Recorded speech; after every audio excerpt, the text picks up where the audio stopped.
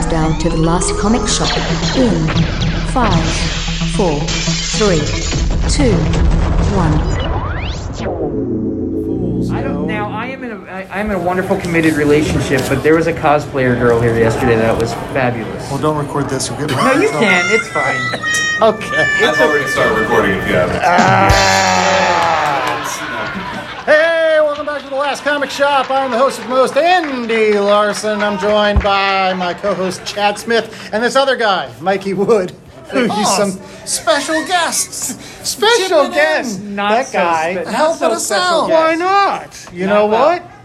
I like you. Thanks, man. And I'm glad you're here. Fond of you guys. Well, we are here at the Three Rivers Con, and we've spent the whole day talking to great people that make comics. You know, Make Yes. great comics, whether it's people like Howard Chaykin or Pat Olive, whose name I learned to pronounce. yeah, it's it's kind of like Olive. it's like Yeah. Olive, except you just Oh, put the I S's have in the Olive F's. for so long. Yeah. I asked him specifically. See, even you, this comic genius, are learning something today. Is he from Oleoptics, or is that a different Olive? No, that's something else. That I is think. Steve That's a Olive. letterer. Steve Olive, I think. Yeah. All right. I wonder well, if they're related. Okay. yeah, Rick Leonardi we talked to, the great Ron Friends. Yes. Who is one of my definitive Spider-Man artists. We are friends With of friend- Ron Friends. Oh, he's not gonna like that pun. Yeah. He's not. He's gonna hate Brett it. Breeding, who also was interrupting Ron Friends with his evil dagger eyes. That was awesome. This was cool. It was. It's been Matt Horak. We got to meet. He ends up being awesome. I did not know that he got into comic books. As you'll find out, he got in because he made mini comics of Thundar the Barbarian, and he would take them to cons and be like, "You like this?" And eventually, Rob Liefeld, your boy, was like, "I love this." I love some Rob Liefeld. He worked for me. Say what you will about him. He is Okay. an advocate for comic books. When do I begin? No. Be nice. Did be you nice. did you read Covenant? That's what he worked on. No. That was the Jesus book, right? Or the religious one? I think don't know if it so. was Jesus Something in like that. He said it was like No, man. knights You know and what? swords and sorcery and Bibles. You may not. Actually, I you think know- I do have an issue with that. Okay. Well, Like, good. you may not dig somebody's stuff, but if they have a passion for the medium, then that's something. That's important. That's something to be respectful of and to appreciate. So that's cool. Heck yeah, and that's speaking of that, that's what this show, Three Rivers Comic Con, is all about. That's what our show, the Last Comic Shop Podcast, is all about. Yeah? Is, respecting comic books and how cool they are and what it takes to make them, and then we get to come to places like this and meet all these great creators, pick up all these great deals, complete my spectacular Spider-Man collection. Almost, I need to go and shake down that one guy for that last issue. That Cloak and Dagger. The Cloak and Dagger one? Yeah, the Cloak and Dagger one. How much did you want it for? More than I'm willing to spend, but he told me to come back and make him a dumb offer. Make me an offer I can't refuse. I can do that. Not everything is for everyone, but one of these shows, if you're into comics, you will find something. Yes. The difference between these kind of shows, what's cool is, and the difference between your podcast and the Three Rivers Comic Con. Well, first of all, there are 3 rivers. Some Comic Cons have 1 river, but we have 3. Right. So it's actually We're one less than the Four River no, Con. but it's specific to comics. The nature of Comic Cons has actually changed very much in the past 20 years. They've become much more of like pop culture things, with Right. like, Star Wars cast members, or Dexter cast members, or Eddie Munster or some shit. Which, Eddie Munster. I'm glad that's who you went to. He's very nice. Exactly. Very Butch, friendly. Butch Patrick, but but there are elements of that stuff here, but it doesn't overtake the whole thing. Right. We have the comics. 501st. I mean, comics is a carnival industry. It's a carny industry, right? It really is. It sure is. It sure is. It comes from its roots in the 1920s, 30s. It was looked at as something was low class originally, right? that's right.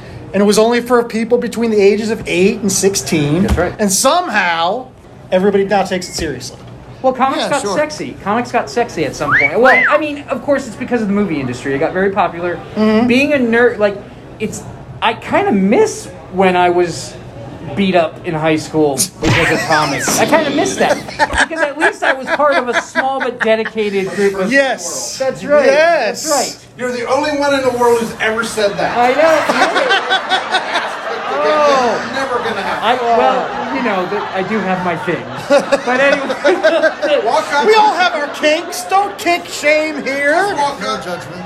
TV, Yeah, But it was, ladies and gentlemen. but Chad's commented on that before. That back in the day, when you saw somebody walking around in a comic book T-shirt, you immediately felt kinship with them. You were like, "You, sir, I need to be friends with because there's not any other people out there like this." Yeah, right. You used to say that. You were like, "Those were my friends." Whether you like the character or not, you'd be like, "Oh, that Punisher shirt. I don't like the Punisher, but that shirt's cool. Let's be friends." I bet you read other books. What You else can't do just you be all read? Punisher. Yeah. The downside to this, though, is that a lot of us who were in that small but dedicated and also scared fan base back in the 80s and 70s or whatever, however old you were, sometimes you turn into a bit, we don't, but sometimes people can grow up into like gatekeeping people. Right. Who they held it so precious that when they see other people coming from other forms of medium, they feel like either the companies have sold out or these aren't quote unquote true fans, but yeah, they are. Yeah. They're just fans in a different manner I came to my comic book experience through my grandfather who wasn't into comic books but ran a newsstand in Newark, New Jersey. Right. He hated comics. But Tearing off those covers is you know, hard work. my parents hated me and sent me off to live with him for summers, and I would work with him, and that's where I read comics. Other people come through them from different routes, and we have to respect the fact that the destination is the same destination. Right. It is a huge tent. It is if you're talking about it being a carnival, it is a huge tent, which makes up all different kinds. And again, it does frustrate me when folks gatekeep in one way or the other. I just don't. If you really do love comics, right? You can't take them with you. If you want people to actually enjoy them after you're gone, then you have to get kids into comics. You got to get kids into comics. You got to get other people into comics because otherwise they're just watching the shows or watching, and then there's no. I mean, yeah, people say that comic books now are becoming R&D for the next TV show or the next. They But you can be still that too. You still need that. You still need R&D, Well, right? My funeral pyre is going to be built of long boxes, so I am taking them with me. Because I'll be damned if anybody's going to live But it's high gonna be on a the hog heavy because of boat. shit I spend This is gonna money be a on. heavy boat. It is. But It's the gonna good be- news is it will No, I burn know. very quickly, Viking style. That's right. It will burn very quickly. All that paper. Yeah. That's right. Do you realize submarines don't light on fire very well? That's true. They don't. They just contain it. Submarines. Long metal tubes filled with semen. You're going to cut that. But in any case, so yeah, we've had a great time at the Three Rivers Con, and the rest of this show, you're going to hear a lot of great interviews that we did. But one thing that we wanted to talk about was what was your favorite pickup thus far? I know you talked about Spectacular Spider-Man. I mean, I'm going to talk about the fact that I finished ROM. I finished ROM at this show. Not only that, but I got ROM #1 for $10. For a tenner. And that is one of my favorite parts about the cons. Is you bring all these retailers together, and you could really shake them down. It's not like eBay. right. They're seeing all the competition out there. Oh my God, eBay, where they say or best offer, and they don't accept that. No. They had no intention of accepting best offer. Right. My dad always told me that when you go out on a date, you're going to wonder if you're going to get laid that night, and the girl already knows, right? And Yeah. that's true, and you should respect that. That's what or best offer is. They don't have any intention. Yeah, I didn't know where that was going. Right. Exactly. That's fine. You'll cut that as well. That's a left turn. No, this is all staying in. The surf and the turf. This is a live. This is a live show. Like Oh, this is good. This is live. Aren't we lucky? So yeah, Rom, you finished Rom. I did finish ROM, and did I you started some other stuff. Oh, what did you start? I started Machine Man. I kept on talking to everybody about it, and I'm like, you should read this Machine Man. It's so good. Aaron Stack. And so I was just like, I believe my own hype. I was like, okay, I'm gonna do it now. Do you realize, like, seriously, this is just me now talking comics, but everybody should read it because Steve Ditko came in after Jack Kirby didn't know where he wanted to go with that series. Yeah. And he comes in and he works with Tom DeFalco, and he immediately puts Aaron Stack, who's a robot, in a 3-piece purple suit and sends him to work at an insurance company. Because you got a robot working at an insurance company. That's accurate. Just trying to sell, insurance to human beings. And immediately it goes back to the Silver Age. It's just a Silver Age book in the middle of the 80s. And it's so fascinating. If you take it outside of, like, Wow. it's like a time capsule. See, I'm only familiar with him through Windsor Smith and then through Next Wave. Right. Next No, I Wave. mean, was it Next Wave? Yes. Yes. That book was Agents of Hate. But That's It's the like best. Shakespeare, but with lots more punching. So good. So good. But that's what I told you. You have to read that because all the characters from the Machine Man 2020 series come from that Steve Gitt, because Tom DeFalco worked on that too. Super important note. Do you still need issue 10? I do. Because there's a guy right before the door. There's a guy that has a little box labeled comics. It's very unassuming. I'm flipping through. He has issue 10 in there. I didn't know if you had it. Okay, well, good. It's still there. But that's the kind of stuff you can find at this show. You want to come to a place like this and all of a sudden start your Machine Man collection? Yeah, you should. You can shake them down for issue 1, and then you can find the other guys that have them in the cheapo bins. Yeah, we were talking about US 1. I'm sure you can find issues out there. I was going to say, the gem of this show is I found out that Ron Friends helped co-create Super Pro. No. Yeah, that's true. I did talk to him. NFL Super Pro. And he speaks of it with pride. He does. And I would too.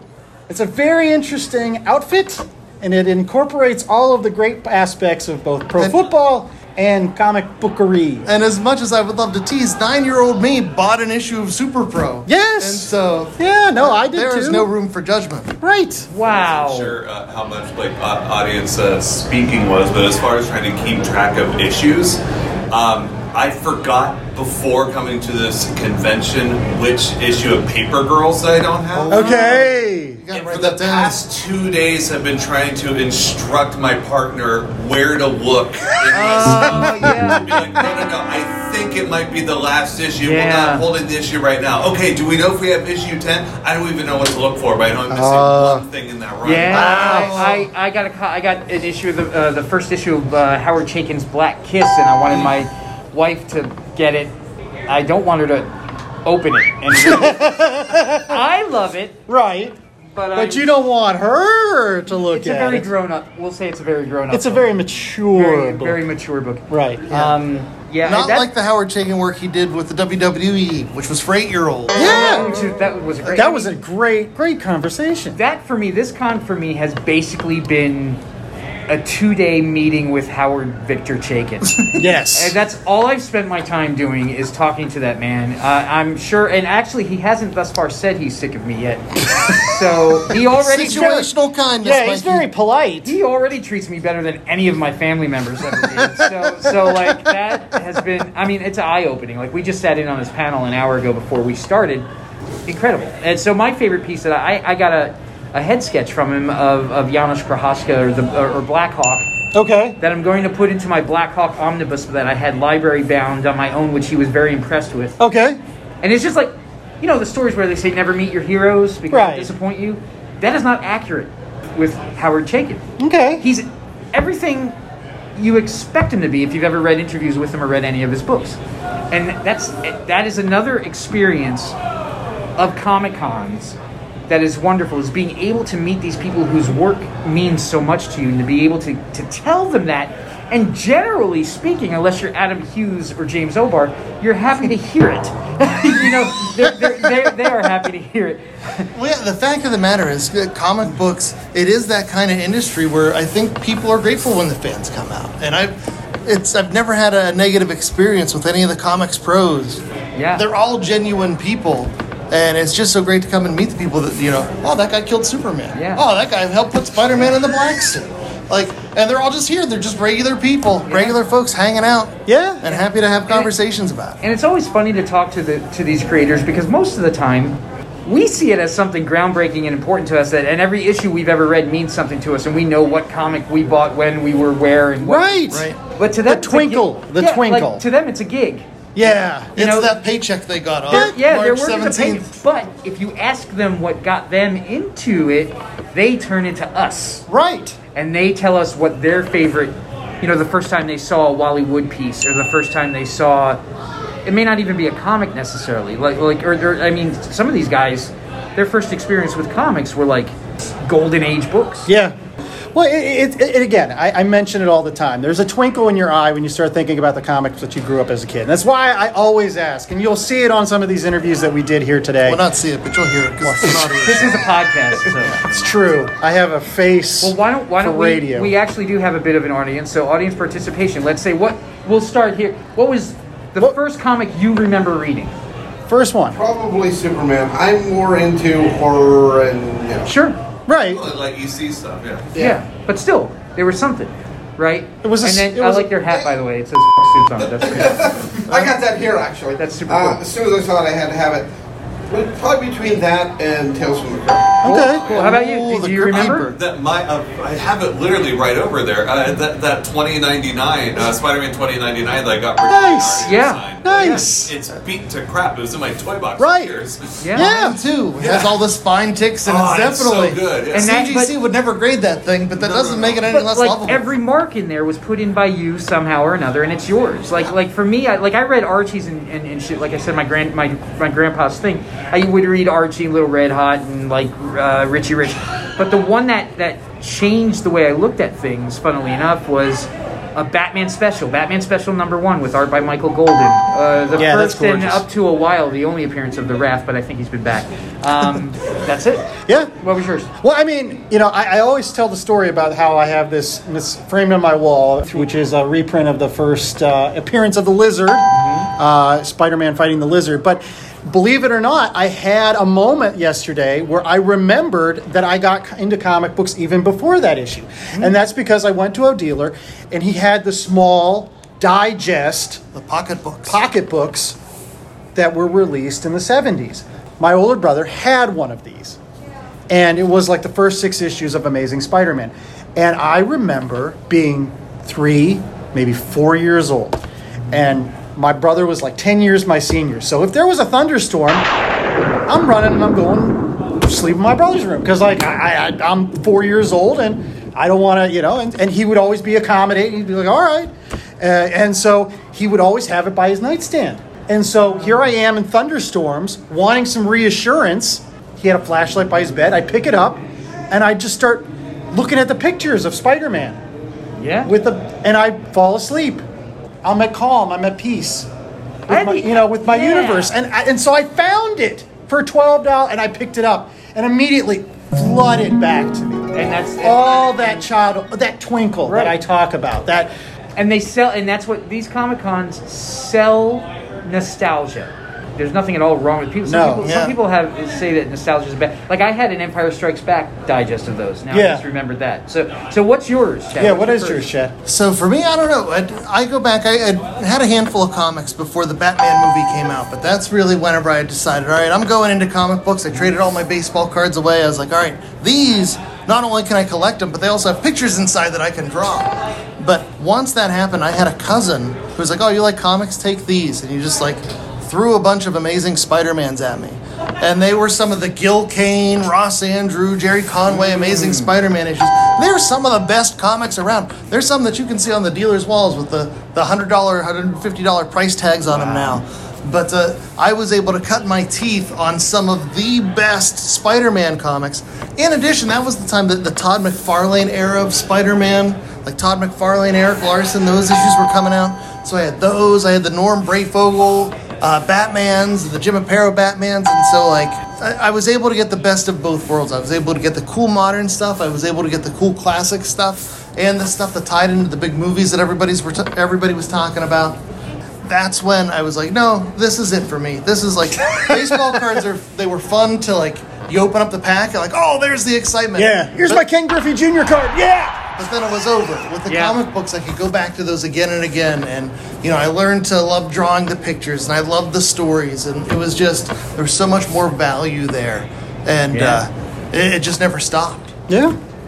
All right, well, let's get to the rest of this show. Right after this commercial break, we'll be back with our first interview of the program. It's going to be a great interview with Matt Horak, followed by another interview with Ron Friends, who we talked about. So make sure you tune in more to the Last Comic Shop right after these commercial breaks. And thank you, Three Rivers Con, for having us. Yoo-hoo!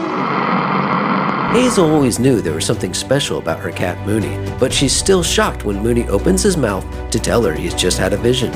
An ancient evil has awoken after centuries of sleep, and only one man can stop it, the legendary warrior Beowulf. Unfortunately, it's been over 1,000 years since he slayed a dragon, and he's been reincarnated as this guy.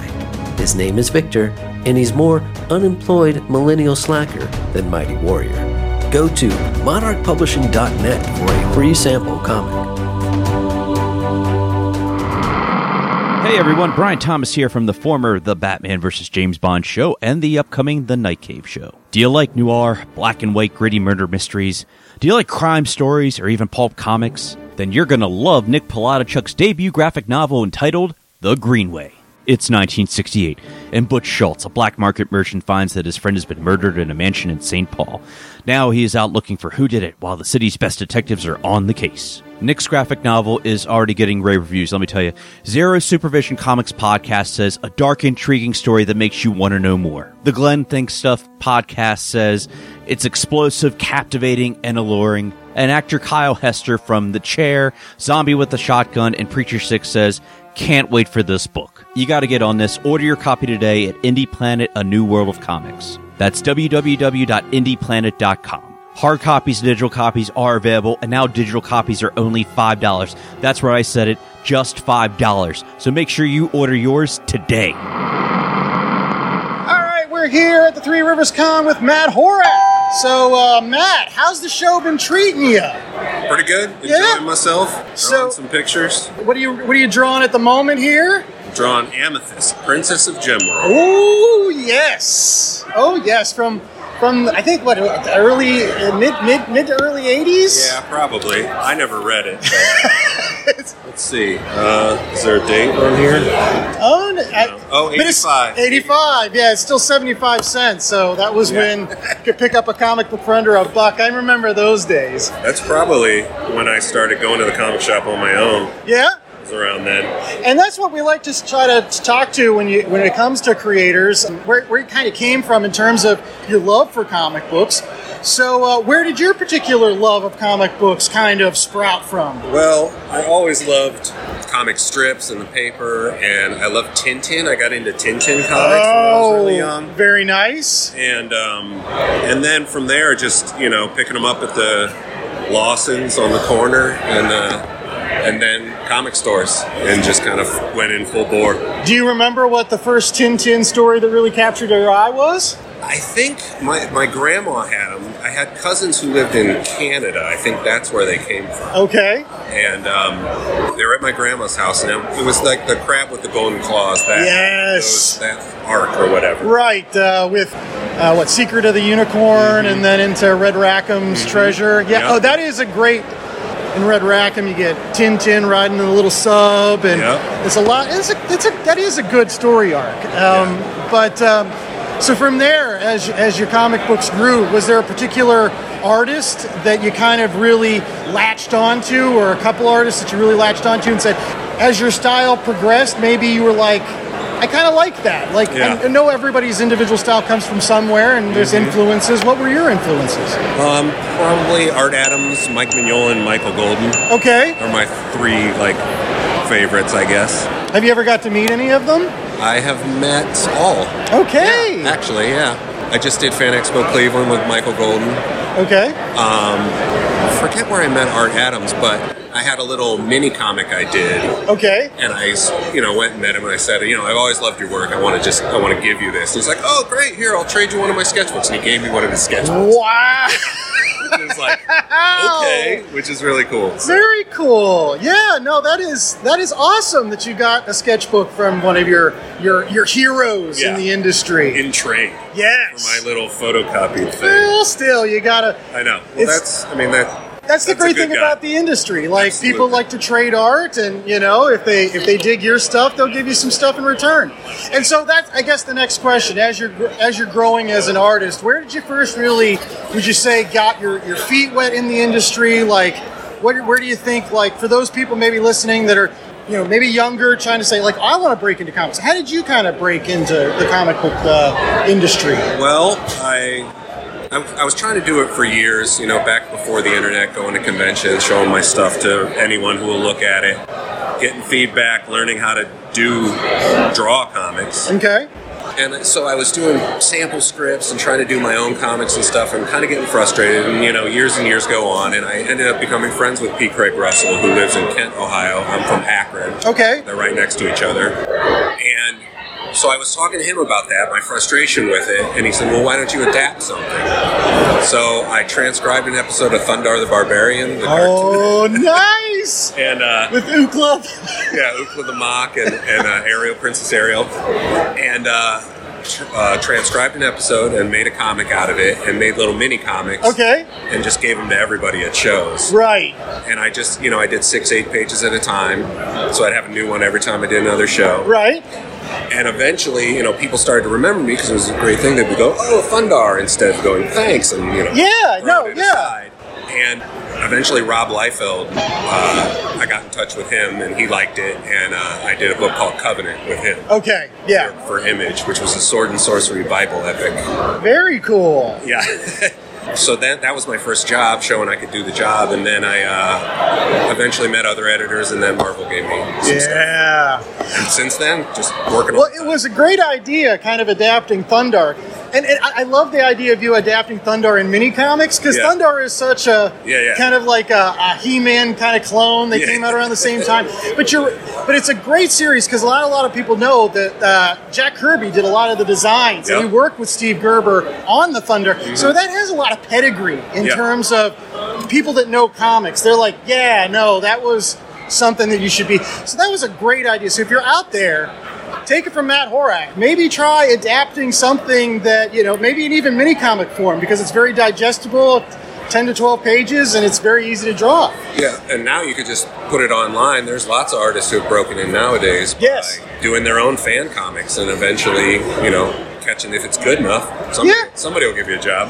Well, the one that I wanted to talk about, because it's one we covered on the last comic shop just a couple weeks ago, is Norse mythology. You mentioned your friendship with P. Craig Russell. I'm guessing that's how you might have got on the book, or maybe something along those lines? Yeah. He had, he was, for those that don't know, Craig adapts the prose, and then other artists come in and do the finishes. Right. So when he was gathering artists for it, he put my name up for it. Okay. I assume fought for me.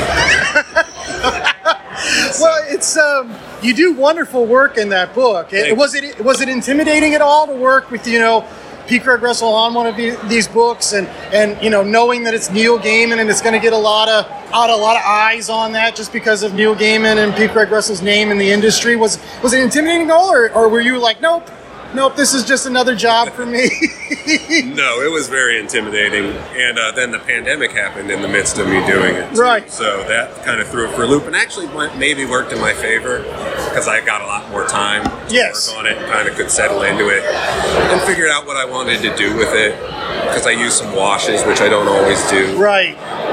Well, what did you think of when you were doing that book, and the fact that, again, a lot of Norse mythology characters, you don't see them really outside of comic books, but you see them a lot in comic books. Yeah. You just have to look at Marvel and the things that they've done over the years. And again, with Tales of Asgard, Jack Kirby adapted a lot of the same stories that are in Norse mythology.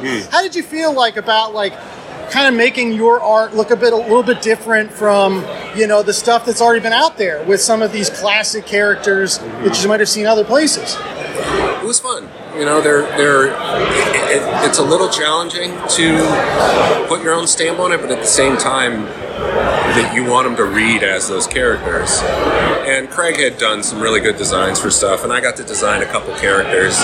Which ones did you get designed? The two dwarves, Fjalar and Galar or something. I can't even remember, and that's not even how you pronounce it. Right. But well, our listeners know, because they probably listened to that episode. Go listen to, which I listened to, the Neil Gaiman reads the audiobook. Okay. Norse mythology. So he has all the pronunciations in there. Wow. So that was interesting to be able to listen to the chapter I was drawing while I was drawing it. Very cool. Well, what what projects do you have coming around the bend that you might want to plug for those people listening to the podcast? Well, I recently did some Infinity comics, the scrolling comics for Marvel's for the Unlimited app. Okay. Juggernaut, Deadpool in X-Men Unlimited, and a couple Spider-Bot strips. So those are fairly recent. Those are out there if you have the app. And then I'm doing some stuff with Marvel Scholastic right now. Oh, very nice. That I don't know that I'm supposed to talk about. So. Well, I will say this. One of the things we really do promote here on the Last Comic Shop is trying to get young kids interested in comics. That's why we do our Panel Pals section of the show. So again, you teaming up with Scholastic, that's great stuff. That's, so make sure that if you're out there, parents, and you see Matt Horak on some of those Marvel Scholastic books, make sure you pick him up because he's a fantastic artist. And thank you so much for taking some time to talk with The Last Comic Shop today, Matt. We love your stuff, and again, we'll see you in the funny pages. Thank you. Thank you. All right, we're here at Three Rivers Con with Ron Friends. Is that really the voice you're going to use? Yeah, that's the whole time. Sounds like somebody's grabbing you. It's the voice he has. It is. It's the only one I got. I was born with a certain voice for radio. I have a face for radio, too. Radio and a voice for television. That's All right. Anyway, sir, thank you so much for taking some time to talk on The Last Comic Shop. The one thing that we always ask, how did you get into comic books? Were you a fan of comic books growing up? Like, do you remember, like, what was the comic book that really captured your imagination the first time? Yes. Okay, what was it? I have a brother 3 years older. Okay. And he and I have had this discussion a lot. The nearest we could figure, the earliest comic book we remember was a World's Finest comic. Okay. From 1964. All right. With Jimmy and Robin faking their own deaths, and Batman and Superman standing in front of stone graves, mourning them while they are in the background going, and I just recently rebought a copy of it to refamiliarize myself with it. Did it hold up? Thank you. No. They never match the covers. They just had such problems. The memories are so much better sometimes. Kurt Swan did the cover, man. And I think he did the insides too. But anyway, no, that may be a bit apocryphal, but that's what my brother and I have that's become common knowledge for us, is that it was somewhere around there.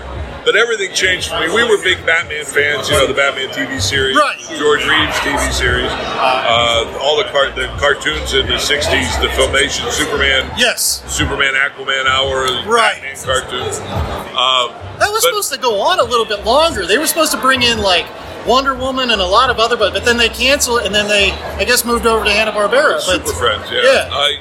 For me, though, everything changed when I discovered not only the Spider-Man cartoon, but I started trading with a friend of ours and got some Marvel Tales, some of the early Ditko stuff. Nice. And the first Spider-Man I bought off the racks would have been number 60, with Kingpin swinging Spider-Man by his ankles by John And I never looked back after that. I became a huge Spider-Man fanatic. Yes. And if you asked 7-year-old Ron Friends what he wanted to do when he grew up, it was, I want to get big, I want to work for Marvel Comics, and I want to draw Spider-Man. Well, there you go. Done and done and done. And I won the big last. I got big last. But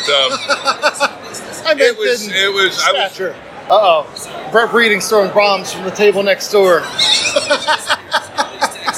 Anyway, he's just hurtful. Anyway, I was pretty directed. I took a commercial art course at Art Tech the last 2 years of high school. Right. I won a scholarship, a half scholarship for a 2-year course at the Art Institute, and paid for the rest with loans and grants. And I never lost my direction of wanting to do comics. Right. But I had a couple of really good instructors that made me realize, what if you don't get into comics? You should at least train yourself to do something else. Do something else. Field. Yeah. What did you think you might do if you didn't get into comics? Some kind of graphic design, storyboards. I ended up getting a job in an animation studio doing storyboards and in-betweening. Okay. Which, made use of the same muscles, but is a very, very different mindset. Right. Animation itself takes so long for so little. That 24 frames per second. It was never really something that appealed to me because of my love for comics. Right. And I worked for the animation studio for, a year or so when I finally got a call from Marvel, and that turned into freelance that I would only take if I could do it and keep my job at the studio. Okay. But when they offered me 6 months worth of Spider-Man, filling in for John Romita Jr., I figured it was safe to leave the studio, and I went full-time freelance, and luckily never had reason to look back. I've had a couple of lean years between gigs, but more than not, it's been a great ride. Yeah, your Spider-Man work, your Thor work, your Spider-Girl, all of that, it's just fantastic. Yeah, I wanted to say that, You know, when I was growing up, you were one of my definitive Spider-Man artists, because when I first got into comic books in the mid 80s, it was right after Secret Wars, Right. and you were drawing Black Suit Spider-Man.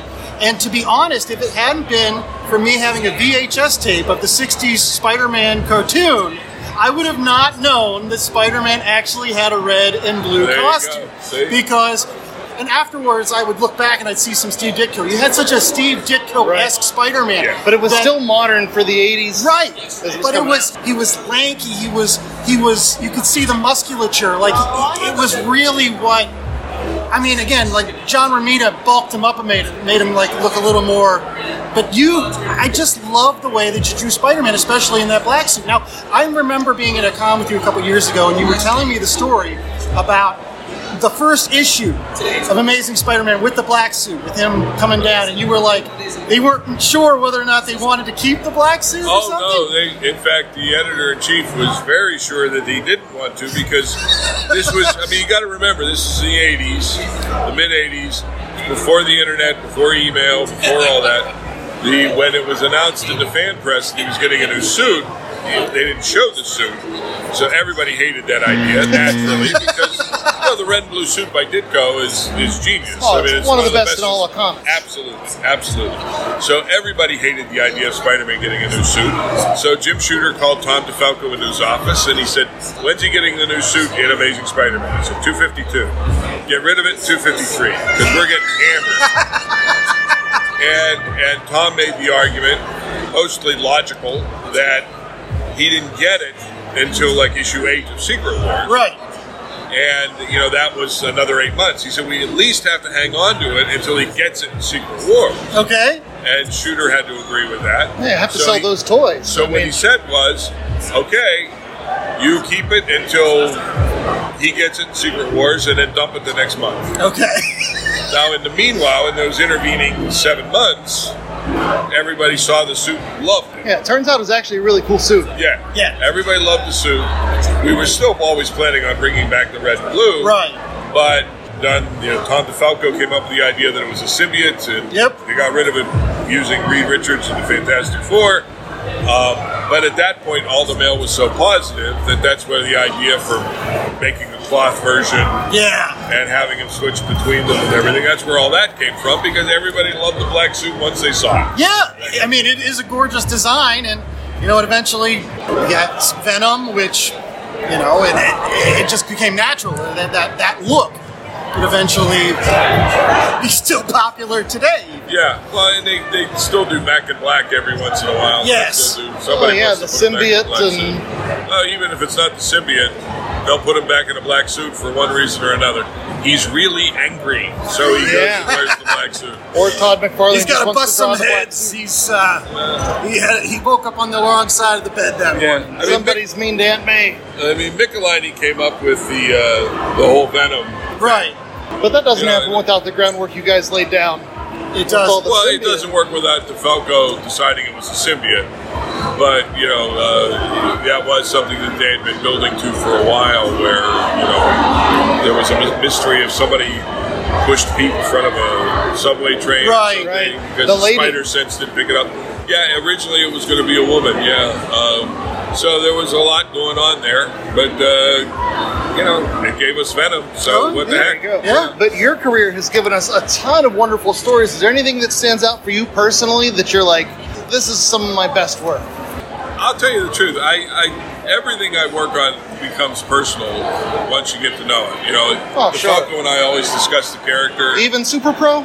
Even Super Pro. I will not apologize for NFL Super Pro. In fact, I got a pitch revamping, retooling Super Pro that I would love to talk to the NFL about. Oh, I would love to see him fight those Fox robots. Because I cannot afford to license it. So, I wish they were willing to publish their own book. But anyway, no, it is. It's one of those things.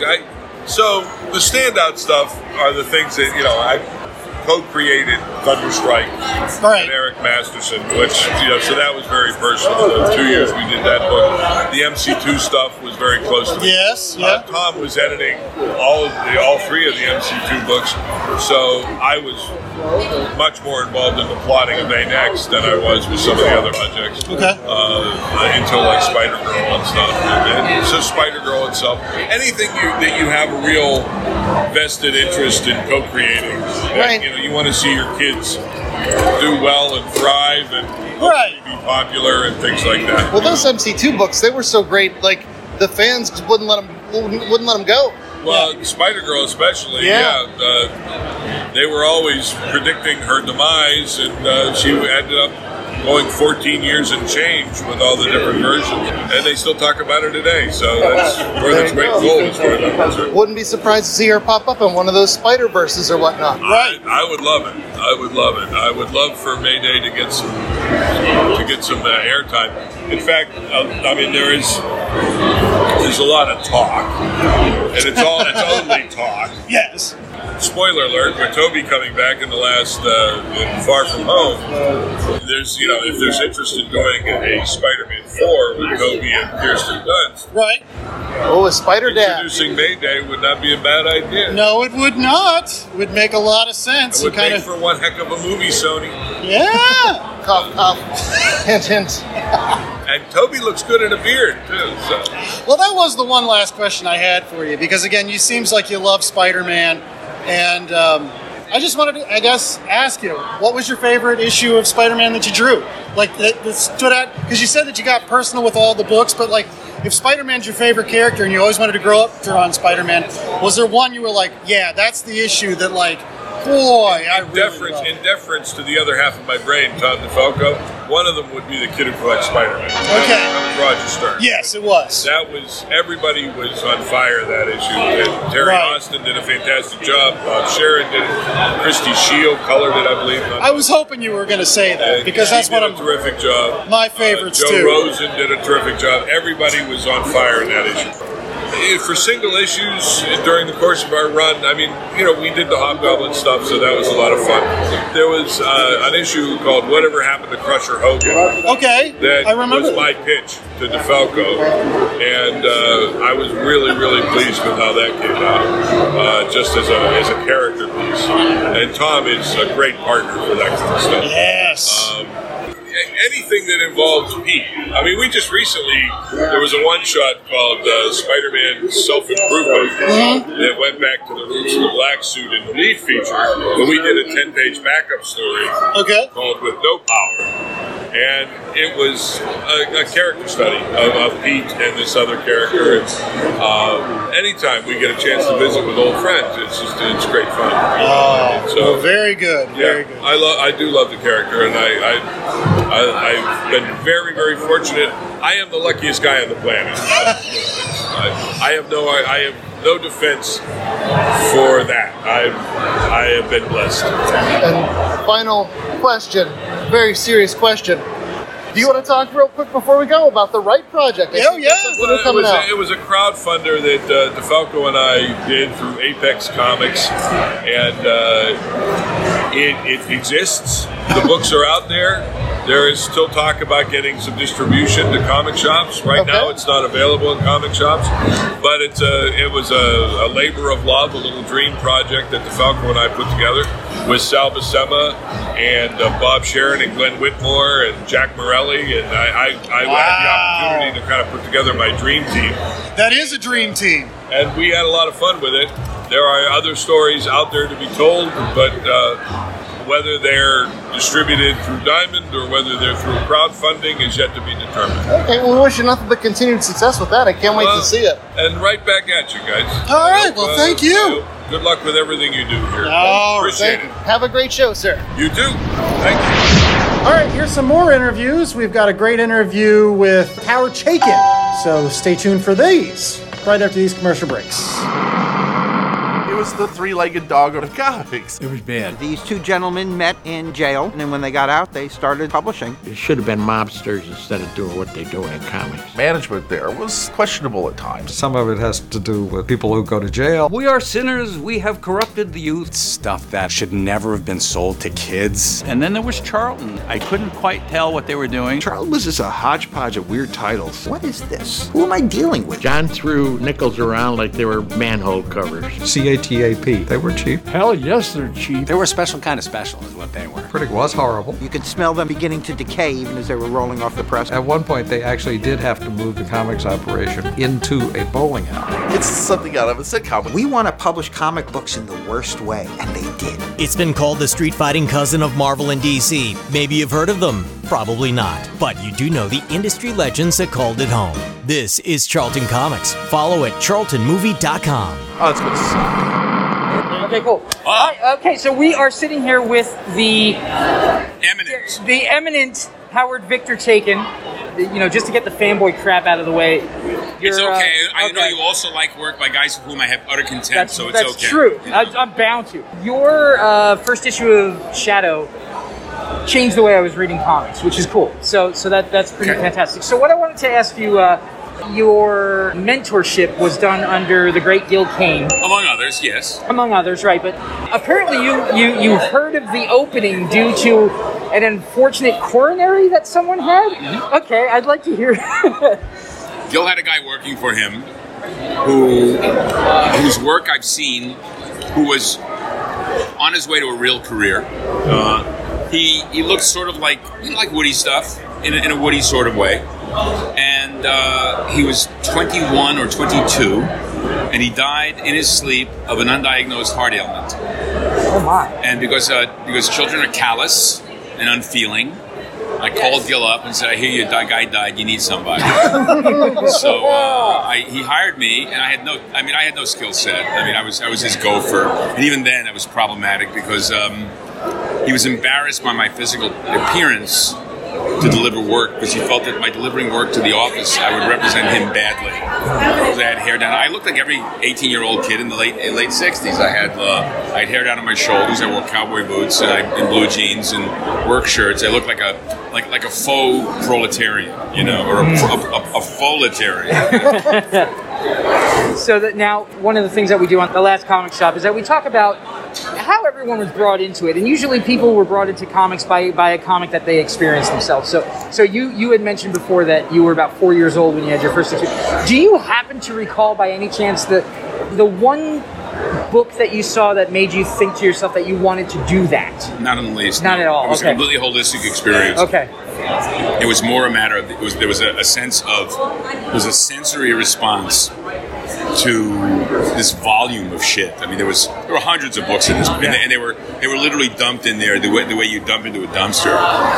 And I was sitting in them. It was like Scrooge McDuck in his vault.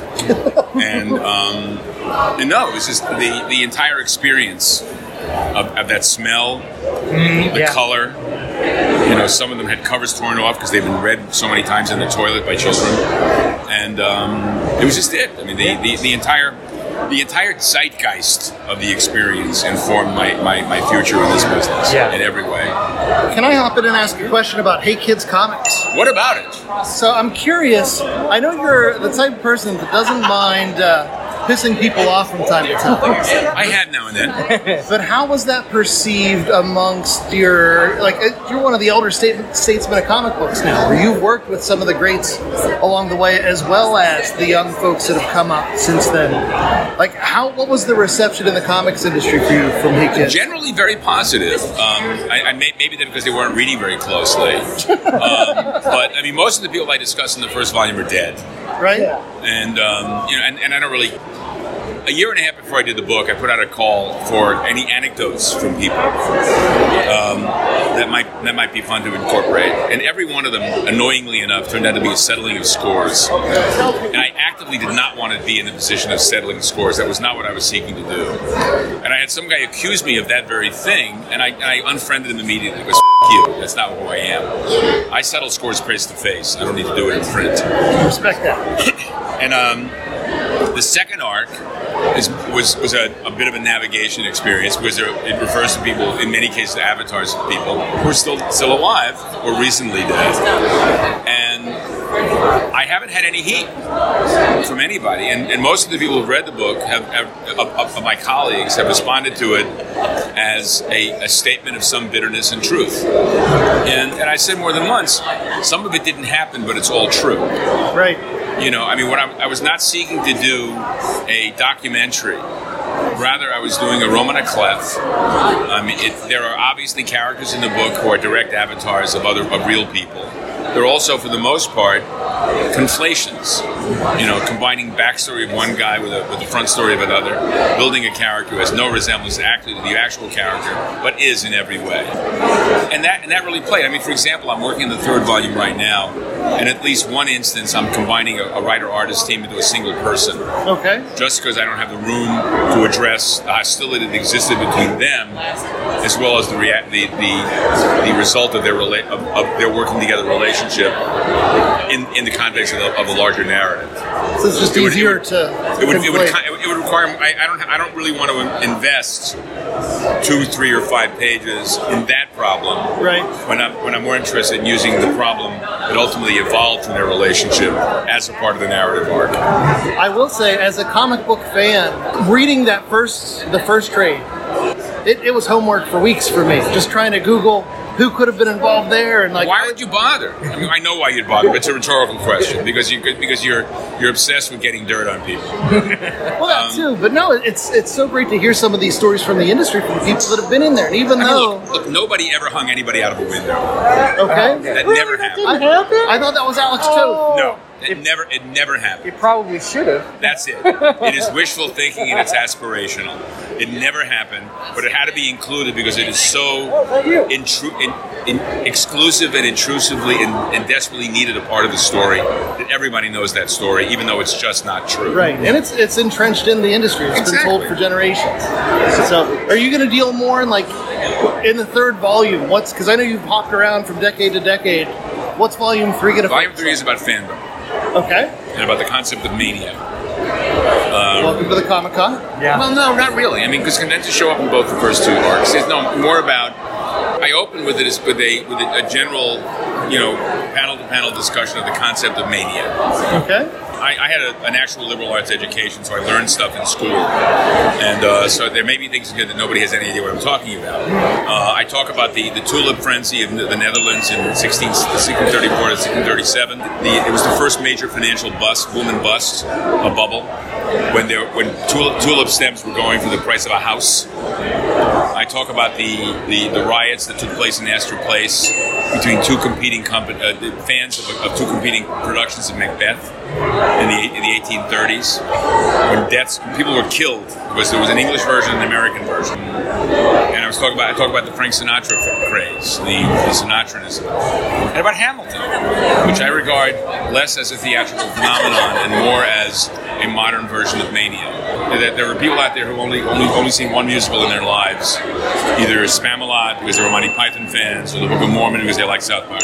Hamilton is a show for white people to feel better about themselves for 20 minutes after the show. And they're so cultured now. They could say they listen to hip hop for 2 hours. And it's a white person frenzy. My daughter-in-law, who's not a theater person at all, has seen it 3 times. She's never seen a production of Guys and Dolls, Oklahoma, Carousel, My Fair, anything of the canon. Right. Okay.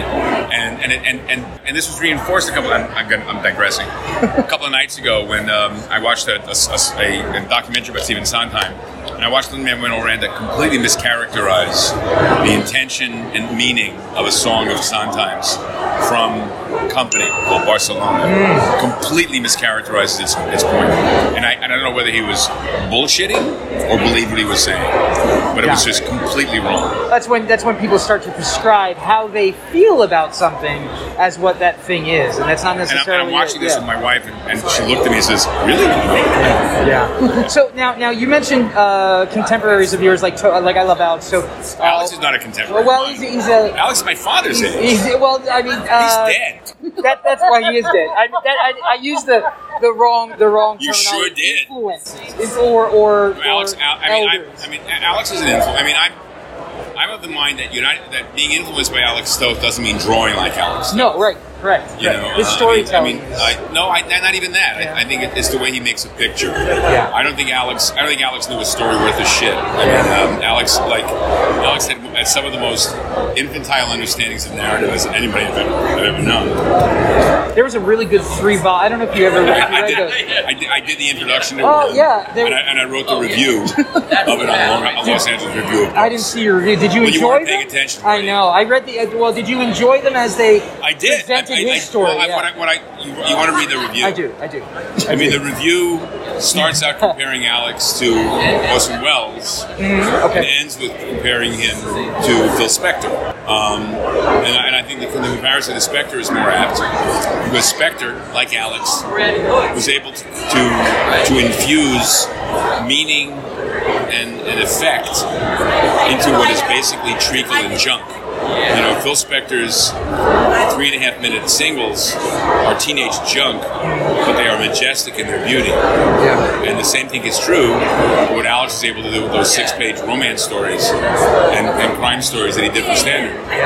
And I'm a huge fan. You know, I got into it with an academic who felt that Krigstein was a better artist, and that he felt that Tobes tended to look like Hollywoodized sheet patina. And I said that the two things are very different, and that Krigstein was an intellectual who saw opportunity in a narrative form that for which the audience wasn't available. And I can empathize because I mean I overestimate the audience all the time. The audience is an idiot, with all due respect. Yeah, no, I'm taking. I mean, Krigstein didn't understand why, for example, Krigstein was the most roundly disliked artist DC had. DC. Everybody hated Krigstein stuff. It was too cold. It was too graphic. And they all loved Williamson stuff and Woody stuff and Engel stuff.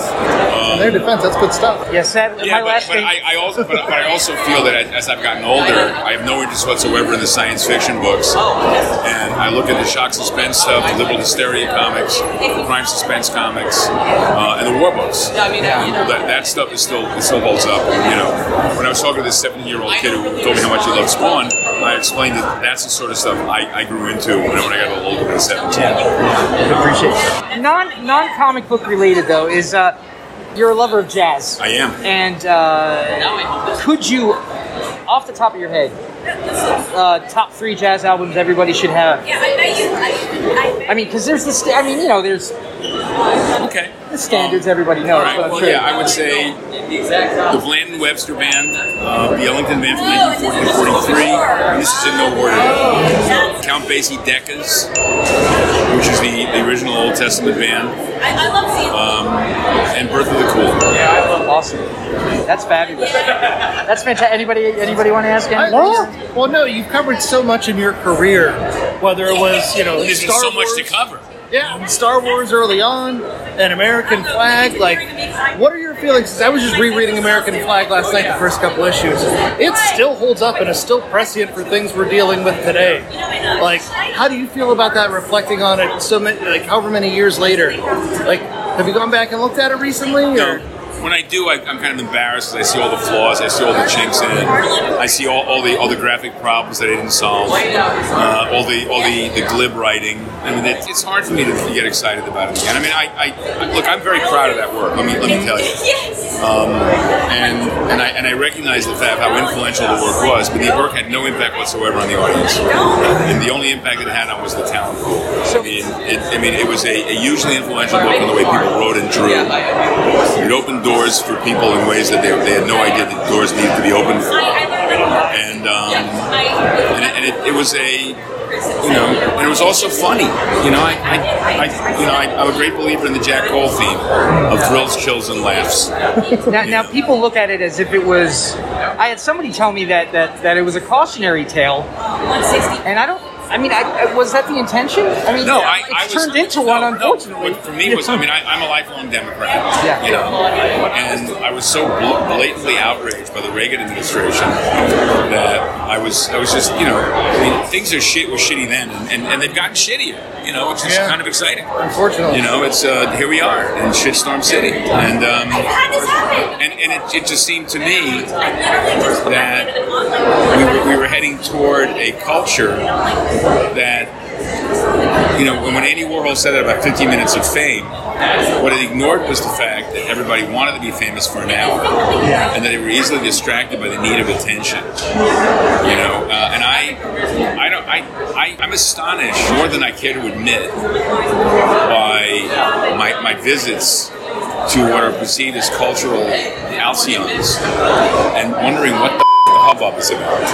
Right. You know, Zeitgeist is a weird thing. I watched all of WandaVision, not because I wanted to. I found it banal and pointless from the beginning, and overacted. And that Catherine Hahn is an actress I used to respect. But I watched it all the way because my editor, I have a joke waiting for you when it's done. I watched it all. He told me the joke. I remember neither the show nor the joke. And when I saw the Batman, I didn't quite understand what everybody was so wrought up about, either positively or negatively. It just struck me as a perfectly sturdy way to spend an hour and a half, stretched over nearly 3 hours. And I don't have an appetite for fantasy and science fiction anymore, despite the fact that I'm kind of dry watching at the arrival of season 3 of For All Mankind on the 10th, which is to me the archetype of cheating on reality. And science, I mean, I like I said about Tom Dish, you know, and you know, most superhero comic books are science fiction stuff dressed up with spandex. Yeah, your approach to superhero stuff is very refreshing. I mean, it's refreshing because you take different takes, like Son of Superman, which is scripted, is one version, and the superhero basically shot around the corner, but with superheroes. Right. Beautiful, but it's an aspect that you think other people would have thought of at some point. And you know people talk about how groundbreaking you are and your work is, and I believe that's true, but I think it's just because you're telling stories that you think somebody else would have told at some point. Look, I mean, when Conan was at Dark Horse, they asked me to do a Conan story, and I came in with a story about King Conan, the old man, and how his courtiers were about to replace his primary courtesan with a younger woman. And the story is about the older courtesan murdering the younger woman and pinning it on the younger woman's boyfriend. And it struck me as a perfectly good Conan story. Yeah. And the Conan franchise is like, this is really weird. I don't know. Okay. Sword and sorcery talking about. Well, I mean, Howard had his way of telling stories, and they were all kind of pretty straightforward, I think. But, well, have you seen The Whole Wide World? Yes. Yeah. You know, I mean, that's. I love that picture so much. So I wanted to, just really quickly, because I swear I'll leave you alone after this. I've been here all weekend. I've told my wife that basically what I've been doing is loitering at your table for 2 days straight. So I should feel stalked? Yes, you should. Or heard. In a good way. In a good way. Or heard. That's right. I'm being seen. Well, yeah. I have seen in those books that I also love that you wrote the introduction to the first one of, and I will read the review of. He had a couple of shadow pieces in there, and I love that stuff. They were fantastic. Was that from a pitch or? No. Alex was a guy who was always available to be betrayed by people he loved. You know, if it wasn't Noel Sickles, it was Robert Fawcett. You know, if it wasn't Kniff, it was Warren Tubbs. And the watermark of Robert Fawcett's career was done for Collier's in the early 1951 to 52. He did 12 illustrations for 12 new Sherlock Holmes stories, ostensibly written by Adrian Conan Doyle, Arthur Conan Doyle, but actually written by I believe it was George Herman Cox wrote them. Okay, and they are astonishing illustrations. They're brilliant. I mean, they're pivotal. They're landmark work in narrative illustration, and those shadow pieces are very much of a piece of that attempt at narrative illustration. Okay. And they reviewed. It was literally a shadow. It was just such a striking graphic. There were 2 or 3 in there. Yeah, they're really nice pictures. They're beautiful. They're astonishing. Well, I think we've soaked up enough of your time, and I want to get a couple of autographs. So I thank you, and I appreciate all your work. No problem. I'm most grateful. Yeah. Thank all of you guys. Yeah, well, thank you. You were fun to play with. Yeah. And you were reasonably well behaved. I'm glad you never get sick of people telling you. All right. Well, that's the end of the Last Comic Shop podcast for this week. I hope you enjoyed all of our fantastic interviews that we got here at Three Rivers Con. And yes, we will have more awesome stuff next week with our kind of like a regular show. You know, a book review and some recommendations for you. Do we have recommendations? Do you have a recommendation for us, Chad? My recommendation is to seek out any cons in your area. I know the world has been crazy for the last 2 years plus, but it really has been great getting back. And Three Rivers Con was great because it wasn't overcrowded. There was enough room to have your space and feel safe. There's so many great friendly comic creators out there, so many people selling prints and selling great books.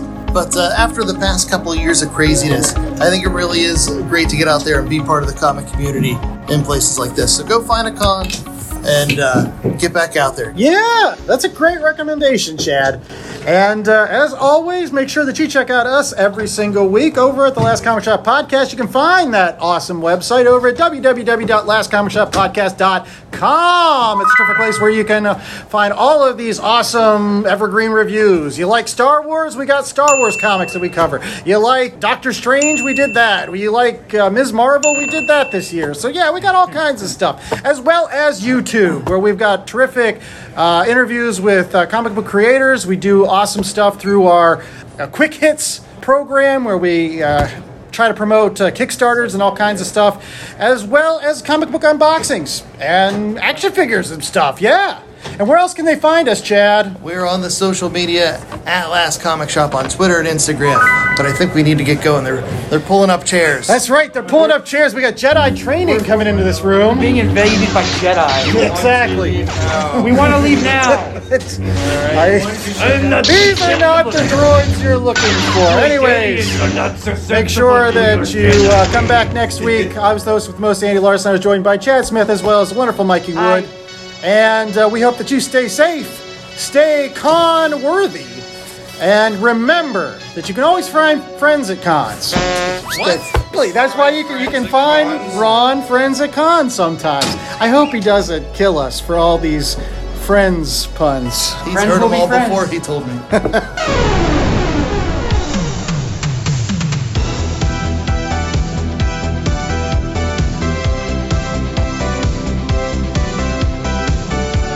The Last Comic Shop was a 2022 Black Angus production.